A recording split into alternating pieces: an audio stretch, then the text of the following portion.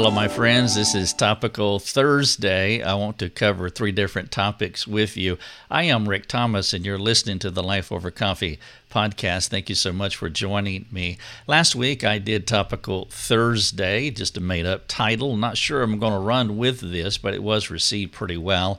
And so I thought I'll just try it again. Rather than devoting 30 minutes to one idea and working it out, I'm going to skip the rock across the pond and cover 3 different topics, things that really speak to all of our lives, and I trust that you will benefit from each one of these, and that you would also be, they will also encourage you to have these conversations with your friends as well. And so this is episode 330. I titled it after the first topic that I'm going to talk to you about, episode 330, Take a Psychological Selfie of Yourself and Others.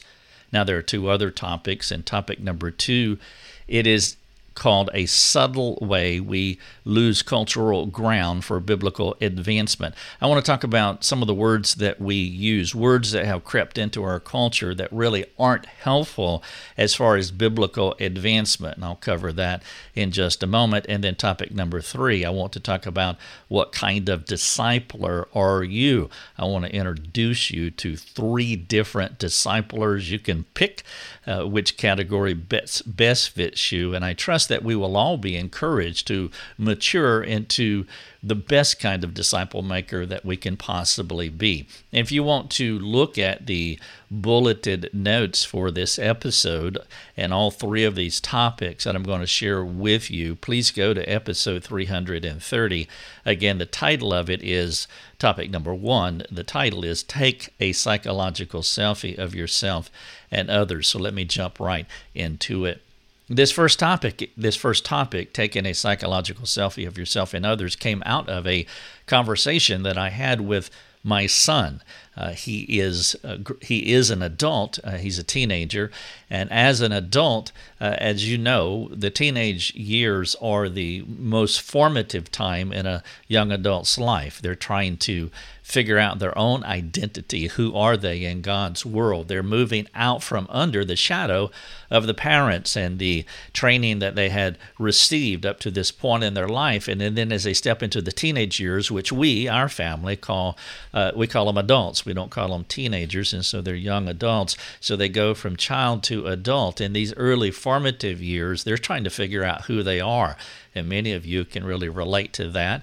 Maybe it wasn't so long ago. It wasn't so many years ago. For me, it was a century ago, but I still remember it very well. And it's a difficult time as you're trying to figure out who you are and discover your identity and how you're supposed to live in and engage the world.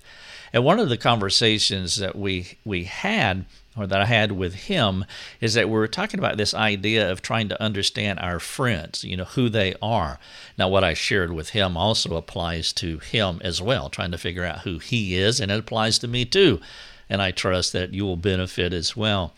And what I told him is that if you want to understand who your friends are, there's 2 primary categories that you want to analyze as you think about your friends. Number 1, you want to examine their friends, the kind of people that they gravitate toward. Who are the people that they like to hang out with? And then the second big category to understand your friends is the media that they consume, like tributaries. The media is like tributaries that flow into their minds, that shape them, and they give them a persona. They give them an identity. And so those are the 2 big categories.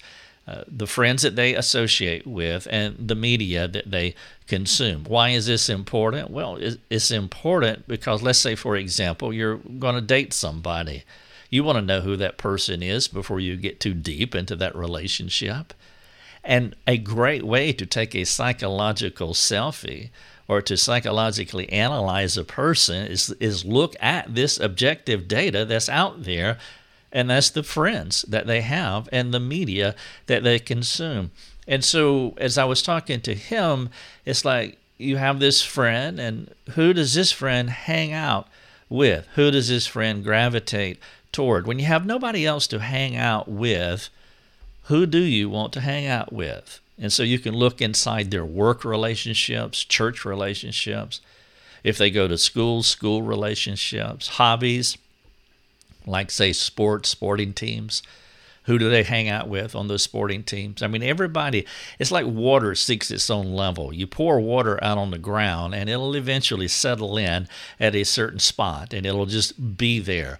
And you put an individual inside a work environment, church environment, school environment, a sporting environment, or their local community, and everybody will start pairing off with someone else or with a group of other people. And the reason we do that is because we gravitate toward the people that we enjoy being with, because that's who we are. And so if you want to know who your friends are, or if you want to know the kind of person that you are, all you have to do is examine your associations, your friends.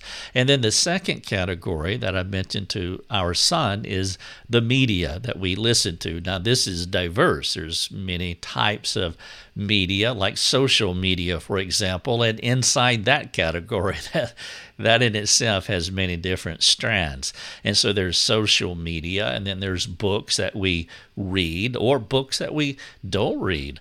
There's television, there's TV shows, there's movies, and then there's music. There's just a few illustrations of the kind of these strands, these tributaries that flow into us through media. So if you get on a person's social media platform, the one that they enjoy being on, and you look at what they are saying or what they are doing.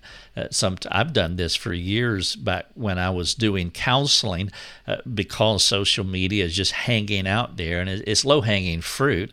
And so if I really wanted to know more about a person that I was counseling, that's what I did. I would go on their social media platform. And sometimes you, like say you go on Facebook and you see this is a serial selfie person where they just have picture of themselves, their body, them looking in a mirror and showing their bodies off or showing their faces and that type of thing. Or you can go into their stream and the conversations that they have. Many people do not have a social filter, and that could be a good or a bad thing. If you're trying to understand them, I guess it could be a beneficial thing. Of course, it's also a harmful thing as well, because some people don't have a social filter. But when you go on their platforms and see what they like, or see what they put out there, or see or read the conversations that they have, again, it is telling you the kind of person that this is. And I don't mean to do this in an uncharitable or a judgmental way, but in a discerning way. Because if you want to know the kind of person, you do want to know the kind of person that you're hanging out with, that would be foolish not to. And so you can assess a person in the most charitable way, but you do want to be discerning as you do that, because you don't want to find yourself in a position that you would later regret. And so if you're trying to understand an individual, those are the two ways that you do it. It's the assimilation of their friend list and the assimilation of their media in whatever strands that media can be. One of the things I don't want you to do, and I appeal to parents to don't fall into this trap. Don't let them fool you by telling you the kind of person that they are. Here's the problem with parents, is that we can wish our children to be better than what they really are. We can intentionally put on blinders because we can wish them into heaven, we can wish them saved, we can wish them in a better position in life, when reality is staring us right in the face. And when you look at their associations, the kind of people that they hang out with, or the kind of media that they consume, those two things are telling us a different story, but we can willfully blind ourselves because we don't want to know the truth, particularly about our own children. And so you can take a psychological selfie of yourself, and I think that would be a good exercise to examine yourself by going on your favorite social media platform and looking at how you present yourself, or the things that you like, or the comments that you make, or whatever the communication is on those platforms. I think that would be interesting. So topic number 1, take a psychological selfie of yourself, examining yourself first, and then also of others, especially like, say, a parent. You want to understand your child, for example, or in the illustration that I opened with, I wanted my son to realize the kinds of friends that he was choosing, and a way for him to diagnose those friends or analyze those friends by looking at those two primary pieces of information: their friend list and the media that they consume. Topic number 2 is a subtle way we lose cultural ground for biblical advancement. I want to introduce 3 words to you that have been popularized in our culture. These are cultural labels that don't appear to be wrong at first glance, but when you examine these cultural labels, you realize that this is a problematic way of talking about a particular issue. And in this particular topic, I want to bring up 3 different issues by talking about 3 different common cultural labels. And whenever I talk about words, I almost always add the warning that I don't want any of us to become the word police. And sometimes when we hear something like what I'm about to say, we can go after people with a hammer or a mallet or start shooting them down like clay pigeons, and we don't want to do that. We don't want to be harsh or unkind to other people with how we communicate, but we do want to be clear, and we want to be direct, and we want to help people to think clearly about, in this case, the language that we are using. And so, therefore, there's this warning: let's steward what I'm about to say in the kindest of ways. But again, we do want to be clear in our communication, how we communicate to others, how we think about these things, and as we guide others into more biblical clarity. And so again, this is topic number 2, a subtle way that we lose cultural ground for biblical advancement. Now let me explain what I mean. What I'm saying here is that we'll take a universal label, something that is clearly understood. We all know this label, this word, this way of describing a category. And we'll take that universal label and we will modify it by placing another word in front of it. And when we modify this universal label, the original term, the label, it loses its meaning. And I want to give you 3 illustrations of what I'm talking about. The first label is the word male, M-A-L-E, the gender, male. That is a universal label. It is a broad category that it's a comprehensive category that means one thing: a man, a boy, a male. Now what we have done with that is that we have modified that term there's a new term that has come into our culture called biological male. And once we use that term, biological male, then we have already lost the argument, because now we are saying that there are different kinds of males. There's a biological male. And where this comes into play is that because of the transgender problem that's going on in our culture, we will say this person is a biological male, that they are really a male but not a woman, but this person is a transgender, and there's a different kind of category for this person here. And so now there's 2 kinds of males. There's a male in the historical normal understanding of that, a biological male, and then there is a male who is really a woman, but they want to be a man. And so they're not a biological male, but they are transgendered. And that's what happens when we modify a term. And this is dangerous. And so I realize this is cancellation material that I'm talking about here, and so I want you to be careful in how you communicate this, but we can't give up ground here. we cannot give up ground. That's why I titled this topic, A Subtle Way We Lose Cultural Ground for Biblical Advancement by Buying into these labels. And so we have to live in a world where these labels are introduced and are used broadly, but we want to be careful that we're thinking clearly about this and that we don't fall for these subtle linguistic traps. There's only one kind of male. And when we modify by saying biological male, then we've opened ourselves up to more than one kind of male, and it's just not true. Let me give you another illustration of what I'm talking about. Number 2 is the word or the label traditional marriage. Well, when you say traditional marriage, then what you're actually saying is that there's now different kinds of marriage. No, there's only one marriage. The marriage is between a man and a woman. It's a covenant made between a man and a woman under God. That is marriage, but we call that traditional marriage now. And when we say traditional marriage, we mean marriage, as I have described it, between a man and a woman. But because we have modified it by saying traditional, then we are implying that there are other kinds of marriage as well. Gay marriage, for example, or sologamy.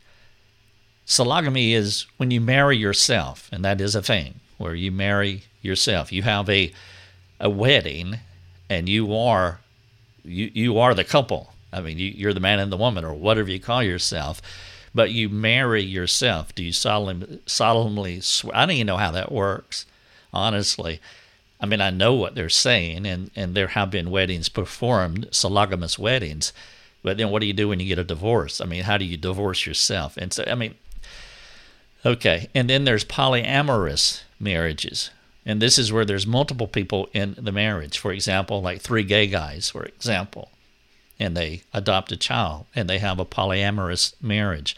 And so when we use a term like traditional marriage, or we use a term like biological male, we've already lost the argument because now we've modified a universal term where it can have multiple meanings, when in reality, biblically speaking, it doesn't.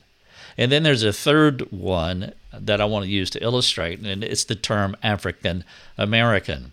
And I realize that this is touchy as well, but the universal term, or at least in the United States, is American. We all are Americans, but once we begin to modify what an American is by Asian American or African American or European American or whatever the other modifiers can be, this is how we get into identity politics. This is how we tear away at an American-centric culture to where identity to our subgroup is more important than the collective. And so the focus is on the identity of the subgroup rather than the primary category that we're all American. Now, these are 3 volatile subjects, and I do get it. I do understand, and I'm not trying to be hostile or adversarial. I don't want to get into hostile arguments with the transgender community, the gay community, or with our African American community. But I want us to see that when we do what I'm suggesting here, that we then we lose the argument by tearing away at these titles. And so I don't want you to be the word police, and I don't want you to go into a conversation in an aggravating way. I want you to listen to other people, and I want you to try to understand them and understand their perspective. And maybe you would never say the things that I'm suggesting here to them, maybe never ever, or initially you want to build that relational bridge so that you can have these discussions appropriately. And so my appeal to you is to use wisdom, but I want to be clear, I want to be direct, and I think that I have, and it is important that we do understand how these modifications to these universal terms do tear away at the fabric of whatever the original term meant, whether it's male or marriage or American. And so carefully steward this point of this topic without becoming the word police and without reacting harshly to others when they use these terms. Topic number 3, What kind of discipler are you? Now, there are three kinds of disciplers, or at least for this topic and the way that I'm presenting this to you. There is the first one is the unengaged discipler, and we'll go from worst to best. And so the worst kind of discipler that you can be, and again, I want you to just ask God to help you to analyze yourself and to speak into your life as He should, and you be open to whatever that may be. So the question is, what kind of discipler are you? The first category that I want you to consider is the unengaged discipler. This is the spectator discipler, or the spectator counselor. I'm using counselor and discipler as synonyms. This is the person who has a lack of interest in other people, a lack of interest in helping people, a lack of intentionality when he sees an opportunity, someone who is struggling or someone that needs a piece of advice. This is the passive person. All of these things, whether you're a spectator, whether you have a lack of interest, whether you are passive, all three of these things is discipleship, are discipleship. All three of these things are counseling, because counseling and discipleship are communicating a message to others. What is the basic definition of counseling or discipleship? Is sharing a message with another person to help them. If you are an unengaged discipler, if you're a spectator counselor, discipler, if you have a lack of interest, if you're passive toward other people and whatever they're going through, you're communicating a message to them. And this is a unengaged disciple maker. And you're saying all kinds of things. You're not important. Your life's not important. There's no value to you. I don't like you. I'm not interested in you. You're not worth my time. Now, within the family dynamic, this really has a long, harsh shaping influence, like say on children. And let's say that a parent was an unengaged disciple maker. They had a lack of interest in the child, or they were passive in their parenting approach. Well, they are counseling. They are discipling. They are communicating a message to other people. And so I trust that none of you are this kind of disciple maker, and an engaged one, because it communicates a strong message, and it has a traumatic impact on the people who are within the sphere of influence of the unengaged discipler. And then number two, you have the experienced discipler. And what I mean by that, the personal experience discipler. This is the person that they typically share advice by using their story or something that happened to them. Now, this is not good in many cases, maybe most cases, depending on how many people they talk to. But every point of departure when it comes to discipleship is always out of their experience. And so they immediately map their experience over the individual that they're trying to help. And so they have a unidimensional way of discipling. And so you have the person who is unengaged, they're passive and spectating, and they're not interested. And then you have the person who always comes from their personal experience, and they share advice by using their story, not only as the backdrop, but as the primary mode of information that they want to communicate to the other person. And this is really narrow. And this is not a good way of doing discipleship, because everything is not about you or what happened to you. And so if we only disciple out of our experience, then we're not going to be helping people the way that they need help. There's another twist to this that I want to share with you, because you will see the personal experience discipler on social media a lot. And it's the individual who responds to a blurb based on what happened to them. And we see this all the time on Facebook, where an individual will read a quote, and the quote will trigger them in some way because something harsh happened to them. They had a bad experience.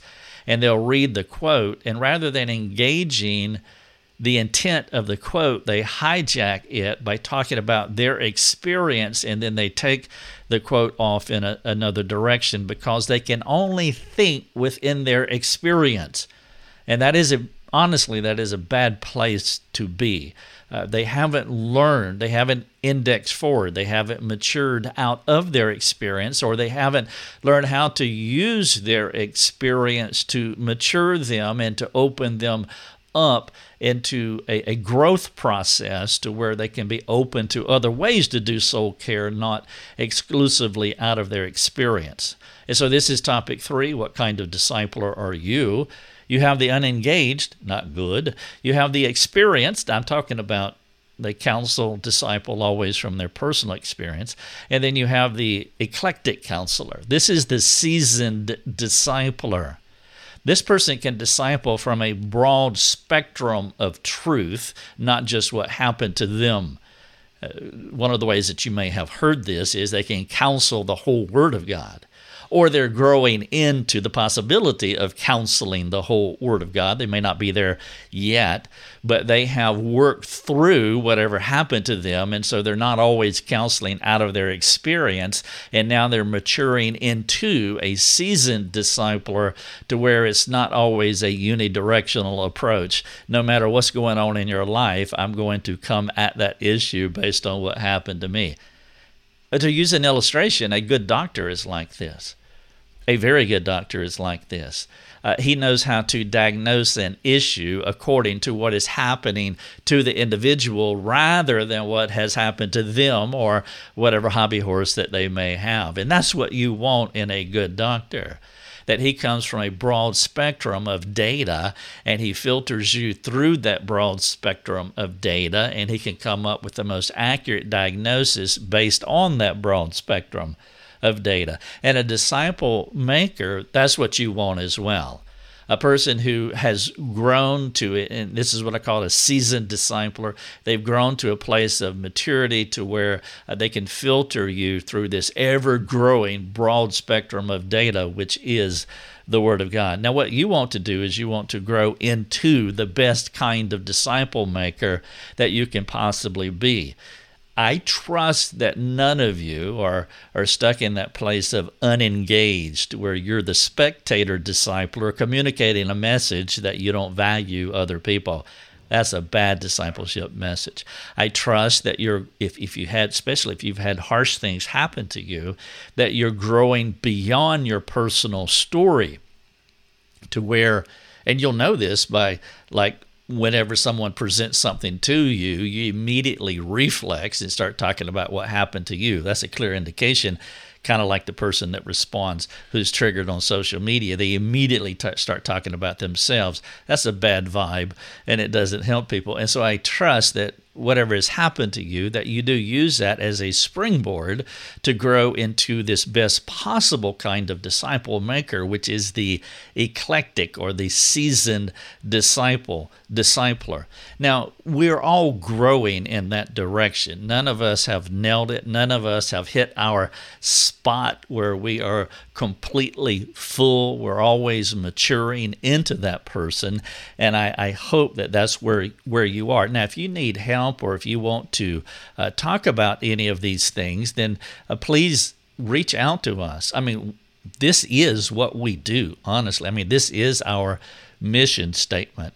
We want to help people to help other people. And so we want to identify these eclectic counselors, those who either have a desire to counsel the whole Word of God, or they're doing that now, but they want to continue to grow in it.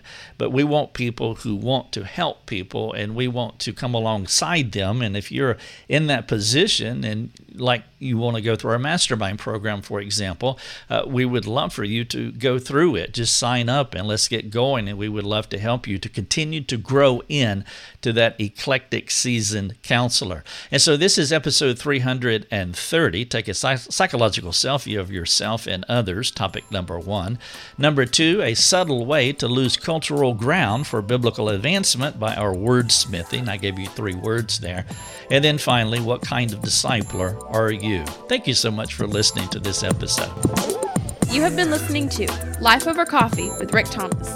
If you have a question for Rick, you can let him know by sending him a note through his website, rickthomas.net. That's rickthomas.net. Thanks for listening. Enjoy your coffee.